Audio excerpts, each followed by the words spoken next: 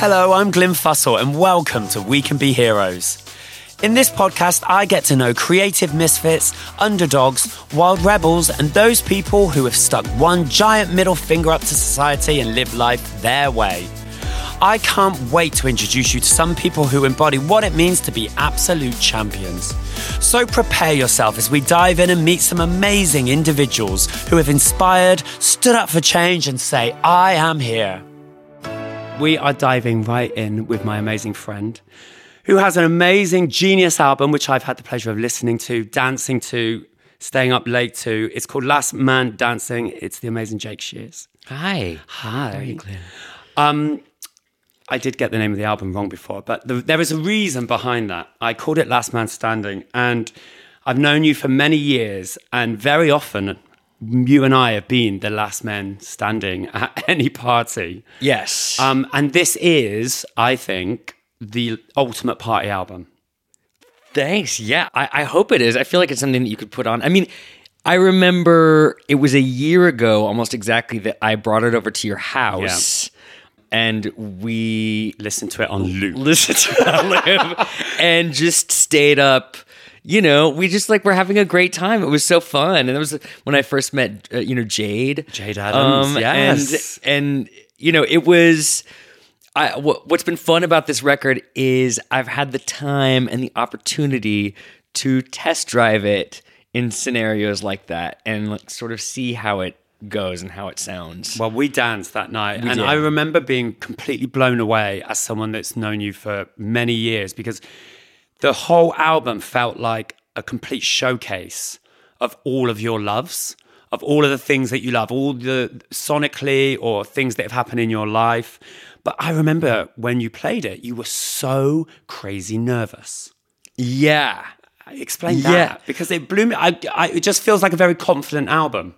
Yeah, I mean, I just think that there's when you're playing new stuff and for the early on, and there's, I'm hypercritical because I'm looking at mixes and stuff. There's mixed stuff that I'm going to hear that no one else is going to hear. Yeah. There's there could be an old version of being like, oh my God, that's not the version that I meant to play.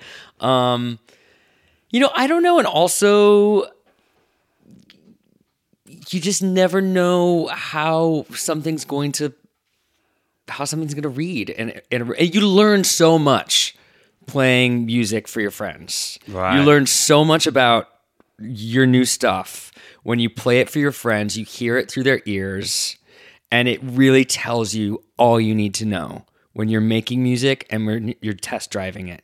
You just play it for your friends, and you can hear what doesn't need to happen, what's good, what's not working, what you need to work on. It really becomes apparent. Who have been those friends for you that have been hypercritical or really endorsed your music? It's not even, it's funny, it's not even hypercritical. It's just hearing something through people's ears. And how they react? Yeah, just kind of, it's almost like going to see a play in previews. When you're seeing a musical in previews or something, you can tell when the audience is when you're losing the audience a little bit, or when attention is waning, or you see it through other people's eyes. But I've got so many friends over the years that just when I'm making music, there are people that I am just so excited to play it for. And I think I need to have people in my head that I'm making the music for in the first place. And I feel like going over to your place and playing stuff is what I'm talking about. That gets me excited. If I'm making something in my head while I'm writing a song, I could actually be like, oh my God, this is going to sound so great at 8:00 in the morning, at Glyn's house. Oh yeah. Where the party I cannot wait for everybody to hear it, and that kind of stuff that's what I'm thinking about sometimes when I'm writing. It's more so about playing it for friends and people I love than even an audience. Well, I mean, thinking about that 8:00 moment at my house, it was right after the last ever Sink the Pink, which you kindly performed at, which felt very correct. And it takes a lot once Jade Adams has crashed to get her out of bed. And do you remember she passed out? She came round to my house. She passed out in the spare room, and then we started playing the record, and then she just appeared in the front room. Right, I must dance to this, and we got her from the tomb that she was in. I remember when I listened to a couple of the tracks, just thinking how bold this is. Like, there's a lot of risks on this album. In particular, Devil Came Down on the Dance Floor isn't even you on the lead. No. And I remember being like, well, he's surely going to change that and put his vocal back on. But that's not the case. Why did you make that choice? No, I wanted this record to... I wanted it to show my love for just making music and producing songs and songwriting. I don't care about singing on everything. Like, I wanted this record to be kind of a piece and not me just shrieking all over it. I mean, the first version of Devil Came Down the Dance Floor, the song was just sitting there. It just didn't work. It had me singing on it. I sang the original demo and I just didn't like it. It felt redundant. I felt like I've done this before. Me, singing a disco song. It was just like it just didn't really work for me. And then when I had the idea to put Amber on it, the song came alive. I mean, it's like a disco exorcism, that song now. You listen to a song for the first time, it really grabs you and you get the hairs on your arms. It does it every time. When I hear that track, when she goes for those giant notes, you're just floored. And we just did that. We just recorded those vocals in my living room in New Orleans. Wow. And I want to be an artist in the now and in the future. I want to make Jake Shears tracks that I don't sing on, that have other people singing on them. Because I just, that's why I love making musicals. I love putting my songs in other people's voices. And so it's not just about, no one, I don't think I could really be accused of necessarily having some like lead singer ego thing, I don't necessarily have to be the center of attention, but I do want to make. You do want to create. I want to create it. I mean, disco and your love of clubs and your love of club music actually is just so evident throughout the album, but not in a I love going out reckless way. It feels very considered.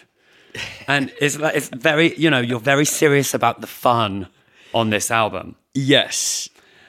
Where, what were those clubs? I mean, I know that you love going out. You do love going out, but you also take it very seriously. You go out, you listen to the music, you want to know who the DJs are. Yes. So what informed this record? I mean, I'll tell you, like, Soulwax played Printworks, and lately I've been working so hard. It's like, and there's so much going on. I'm even trying to just stay out of like crowded rooms just because I can't, I kind of isolate myself sometimes when I'm working. So I was like, I couldn't go see Soulwax at Printworks, but I did find 2 hours of someone's cell phone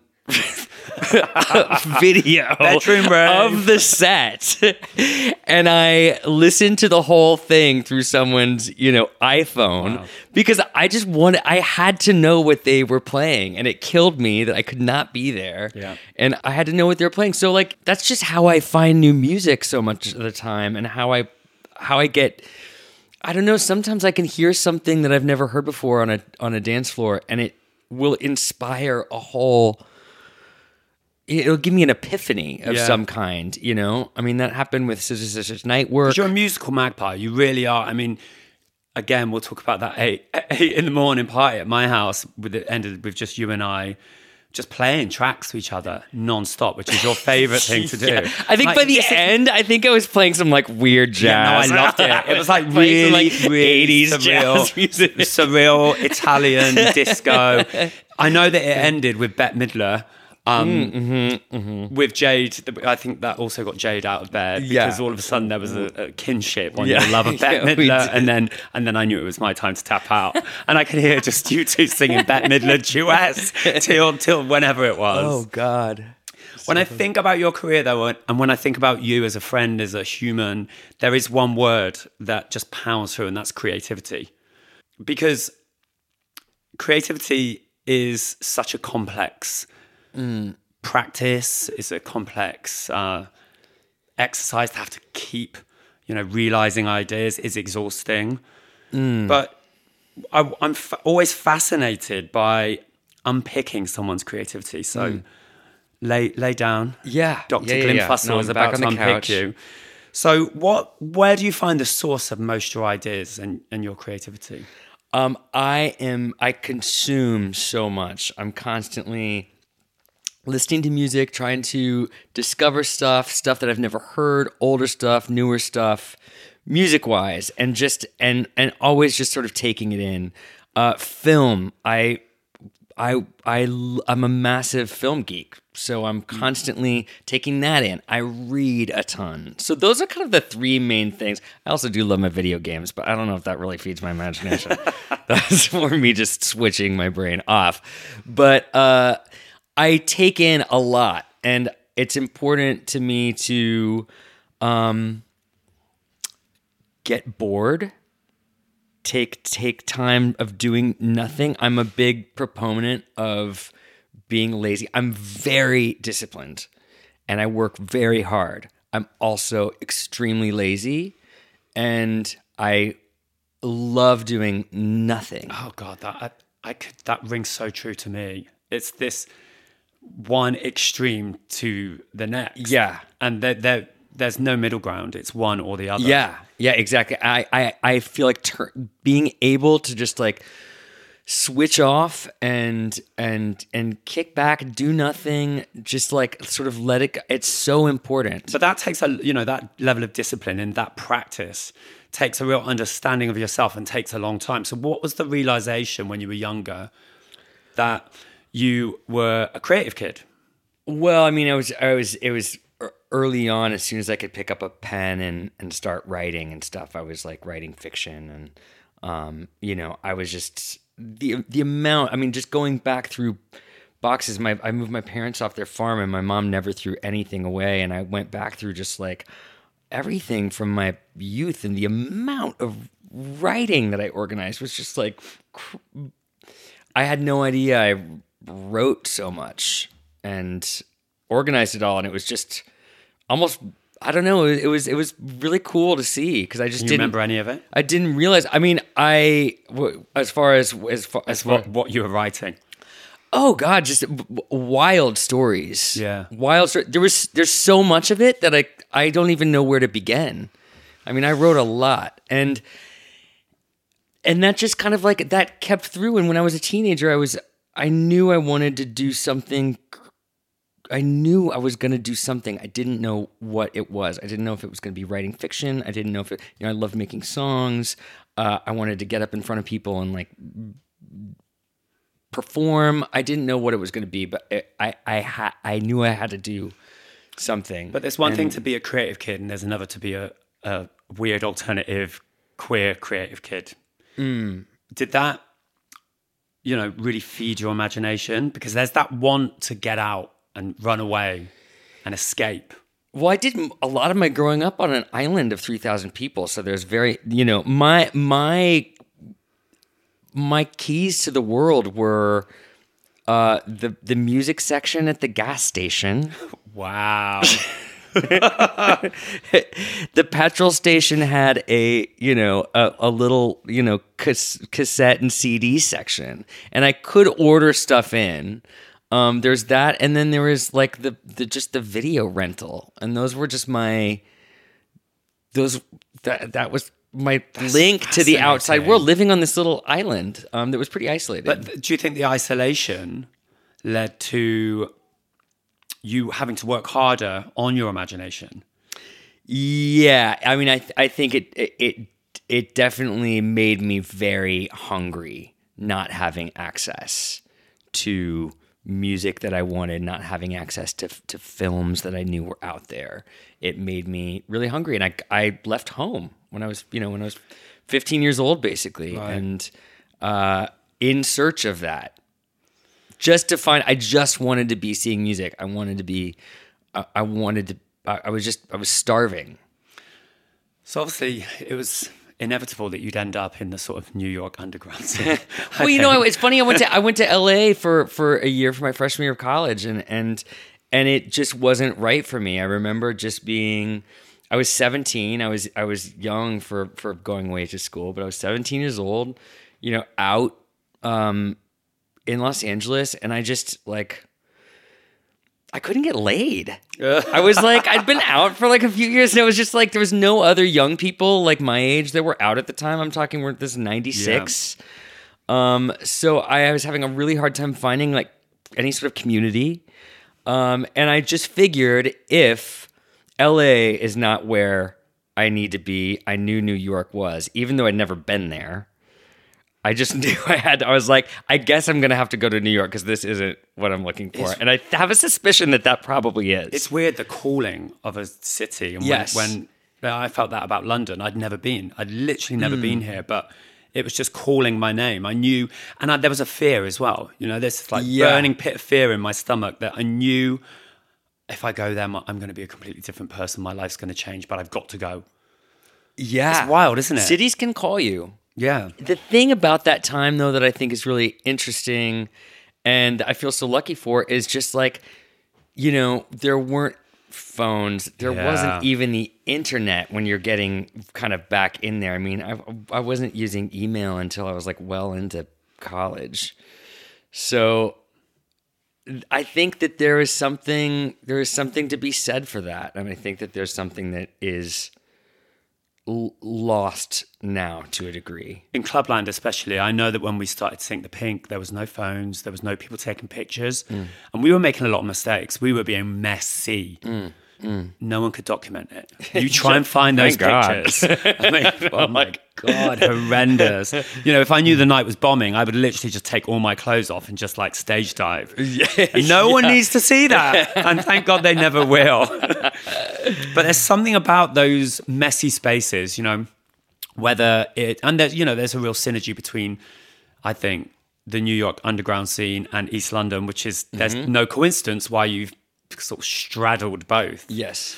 What do you think it is about these spaces that not only attract you, but attract so many like-minded, creative geniuses? It's hard for me to say now. I don't really I don't know quite what the lay of the land and what the story is now. Then when I think back to New York and the sort of the club world that I was sort of developing my ideas in, what was amazing about it was that I just saw an opportunity. I think in clubs, if you've got an idea, oh my God. There's a way to get it to play. Yeah, there's a way to get it up in front of people if you really want to. And for better and for worse. Yeah. God knows we've been in some clubs and seen some really bad shit. But there's I feel like there's an opportunity, and it is a space to go in and play around, and I think that was very vital to what I was doing. When I got to New York, again, I didn't know what it was I was supposed to be doing. I was go dancing. I wanted to the time I was obsessed with Margot Kidder. Who's that? She played Lois Lane in the Superman movies, and she was a real disaster. And they found her in some bushes with teeth missing. She was having some real issues. Poor Margot. But I was just fascinated by it. I wanted to make a musical about it, so that was my idea. I wanted to have a big Margot Kidder arts and crafts night. You know what I mean? And it's just that wasn't the thing, but it was where my head was going. I think when I discovered East London, it was I got to have a go again at those experimental teen years, which you don't really as a queer kid, right? No. Because you're living very much in your own head. Yes. And introspectively. Yep. And then all of a sudden I'm I can do all these things. I can try all these things. I can have wild ideas. Yeah. And because it's my club, I can put them on stage. Yes. It's such a crazy thing. When you listen now, well, not even now, anytime, to that first Scissors album, you can hear it all in there. You can. It's very Dorothy, Wizard of Oz moment, right? It reminds me of that small town boy moment coming to a big city. It's got heartbreak. It's got real sense of humor, pain. It's queer. is all of those things.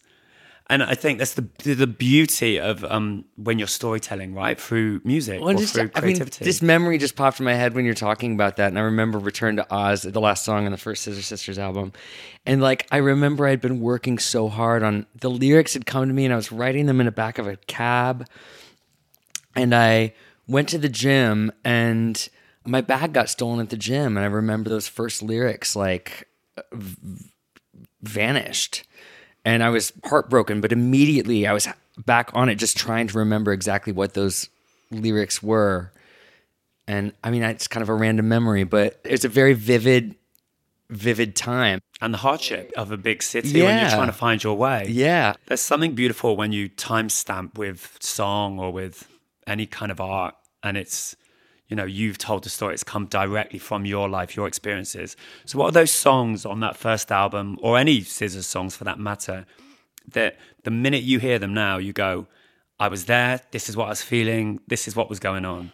I mean, Mary off of the first album is definitely one of those songs. I wrote it for one of my best friends, and I remember I was very hungover in the studio one morning, and I remember that song just spilling out and realizing sort of in that moment how special it was and what it sort of meant to me and what it meant for our friendship. I remember us making Filthy Gorgeous, and originally, like our original idea for that song was that it was going to be two separate songs. One was going to be called Filthy and the other one was going to be called Gorgeous, and they were going to be on opposite sides of the record. Then somehow we had the idea to put the words together, and I remember going home. I mean, we were so excited that I would like get home, or I had to fly to my parents or something, and Scott was still working on it, and like we'd seriously be on the phone, like with the receiver up to the studio speaker, you know, giving notes and talking about it and listening to whatever work had been done that day. I mean, this is a time where you couldn't just send it there. You wouldn't send MP3s around. We were literally on phones listening to, like, if someone had an idea, we'd have the phone up to the speaker. Or if I had a lyrical idea, God, this gets really wild.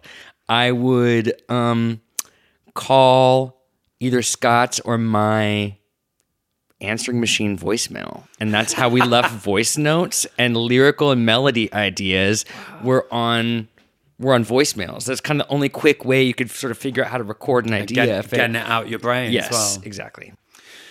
So you talk about ideas. Have you, over the years, because it takes a lot of faith having a moment like that, you're walking down the street, you get inspired by something in a flash. It's so easy now, right? You just drop a little voice note. You look like a mad person walking down the street. Yeah. How much better have you got at trusting those ideas? I mean, are there still clangers?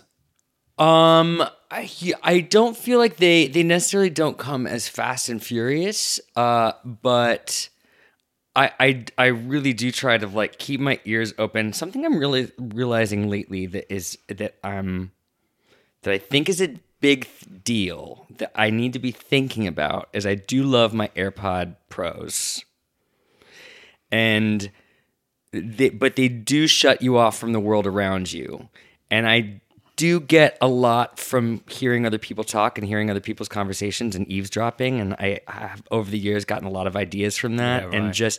and I suddenly realize, oh, this is shutting me off from something that's always sort of given me ideas. It's sort of cutting one of my senses off. So that's something, for instance, that I've been thinking about lately. But I think it's important to relax about it. I mean, listen, when Baby Daddy and I turned that songwriting into Monday through Friday, 11 a.m. to 6 p.m. songwriting, it just died the death. Because it wasn't this impulsive. We just turned it into a job. Right. And I was so, determined. And it was just so interesting how the more we did that, the more diminishing returns were. I mean, between that second and third records, I've got a Dropbox full of 150 songs.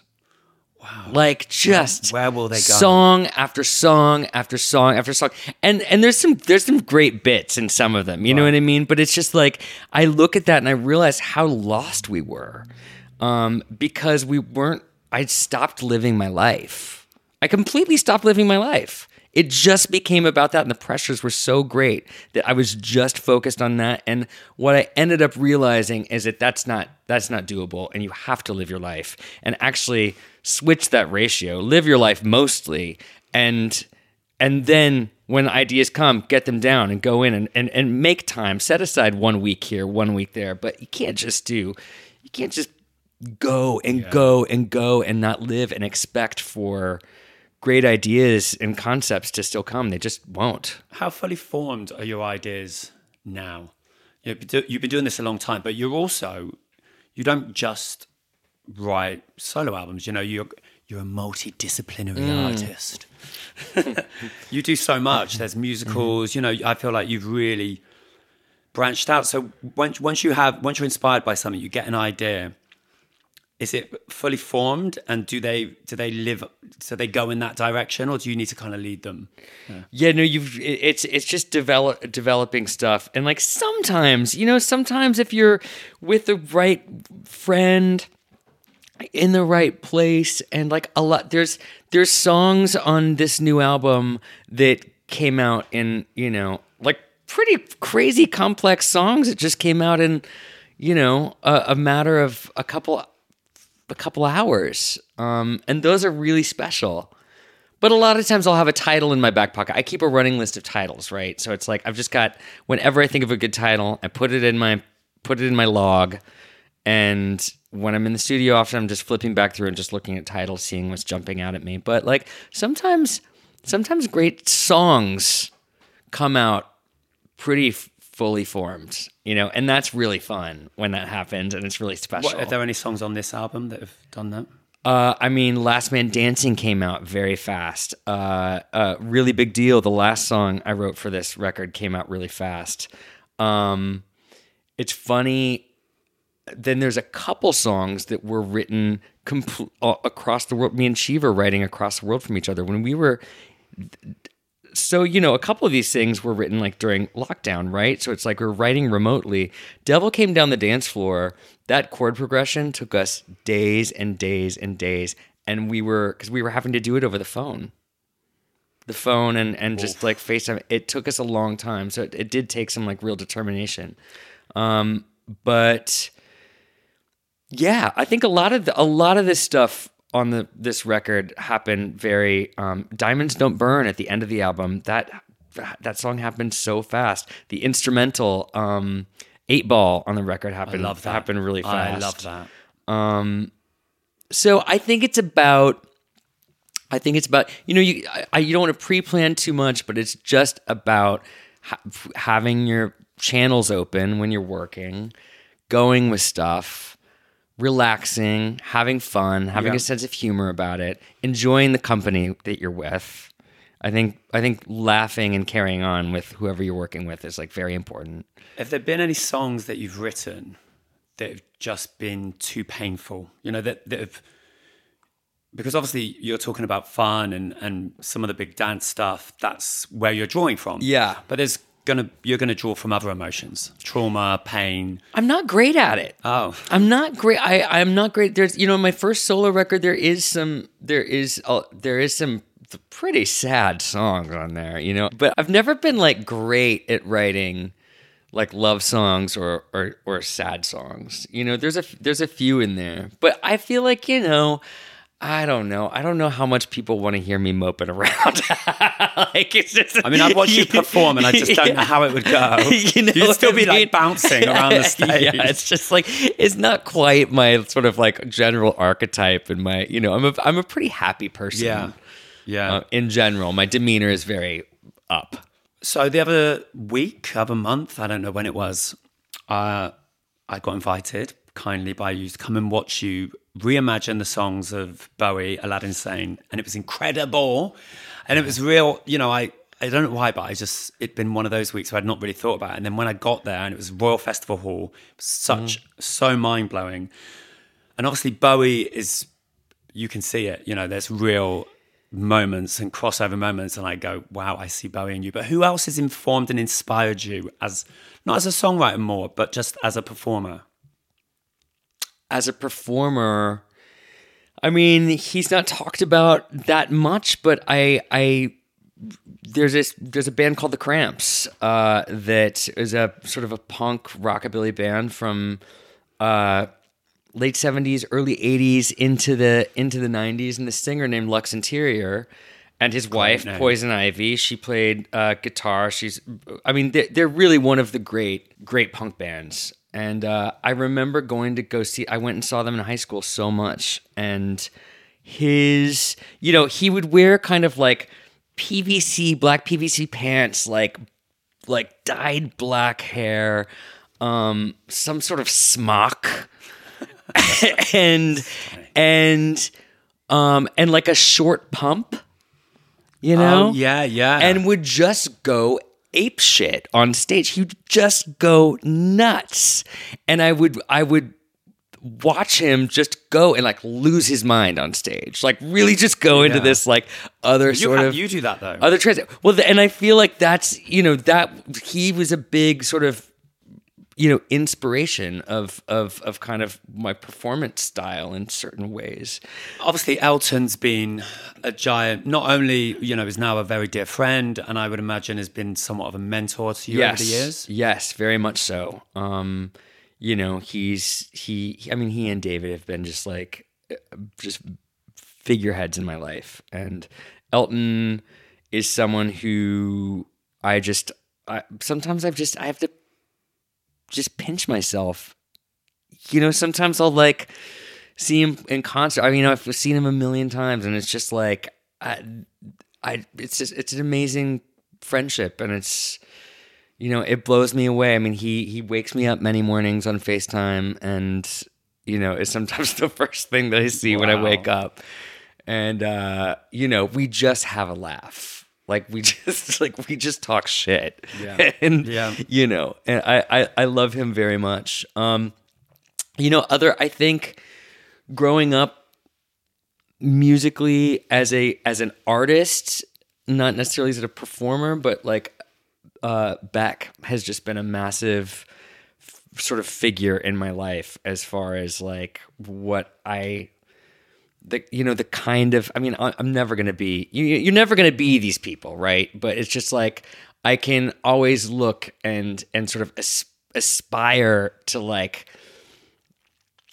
aspire to that greatness. And like Beck is somebody who's just always done, never made a bad record and makes what he wants to make. Like one album can be a party record. The next record is Sea Change or Morning Phase, like gorgeous, like orchestral, sorrowful music. I think the last couple years, Roisin Murphy has just been like a huge, just a big deal for me. Yeah. I think it's hard to sometimes find those artists that like that do something that like change something in you, and like she's been just one of those artists that's just like switched something up and made me feel something I haven't felt in like a really long time. You're doing that with this album though, for sure. What's that? I feel that it's the first, as someone that's known you a long time, but also as a fan of what you do, I feel it's the album that you were supposed to make, this album. It's just, it is so exciting, and it connects who you are. You listen to it sonically and you go, oh my God, this is the kind of disco Tasmanian devil that he is. And it's got everything. It's got the sexier stuff. The duet with Kylie is super sexy. Yeah. I'm fingering myself on the dance floor for that one. And it's just amazing. But obviously it's being so well received. People are loving everything. But what is success for you? Success for me, and I've been thinking about this lately, success for me is having the opportunity to put music out on just to make something and put it out, and to be on stage in front of people and performing. That to me is like, I feel successful when I'm singing. Right. Well, you've got a whole summer of shows of that. You've just supported Duran Duran. Yeah. In these giant arenas. And then it just that also just getting, I mean, I haven't played stages that big in such a long time, and it just, the beast in me awoke. It came forth, and like I fucking worked those stages and like just showed everybody what was what. Well, you're a showman. You're a showman. And like, there's a confidence that I have now, like in that more so than ever. You know what I mean? I feel so I don't get nervous. I have so much fun. I'm just like, it's so funny to me to run out there and like, just be like, that's right, bitches, here I am. You know what I mean? It's just so stupid. It's so silly, but funny. You know what I mean? I think it's hilarious, and it's. Turning a crowd, pulling people in, playing that game. That's fun. And that's success to me. And like everything else is just gravy, Final question. What is on Jake Shears, the Superstar's rider? Be as extra as you want here. Tube socks a lot of the time.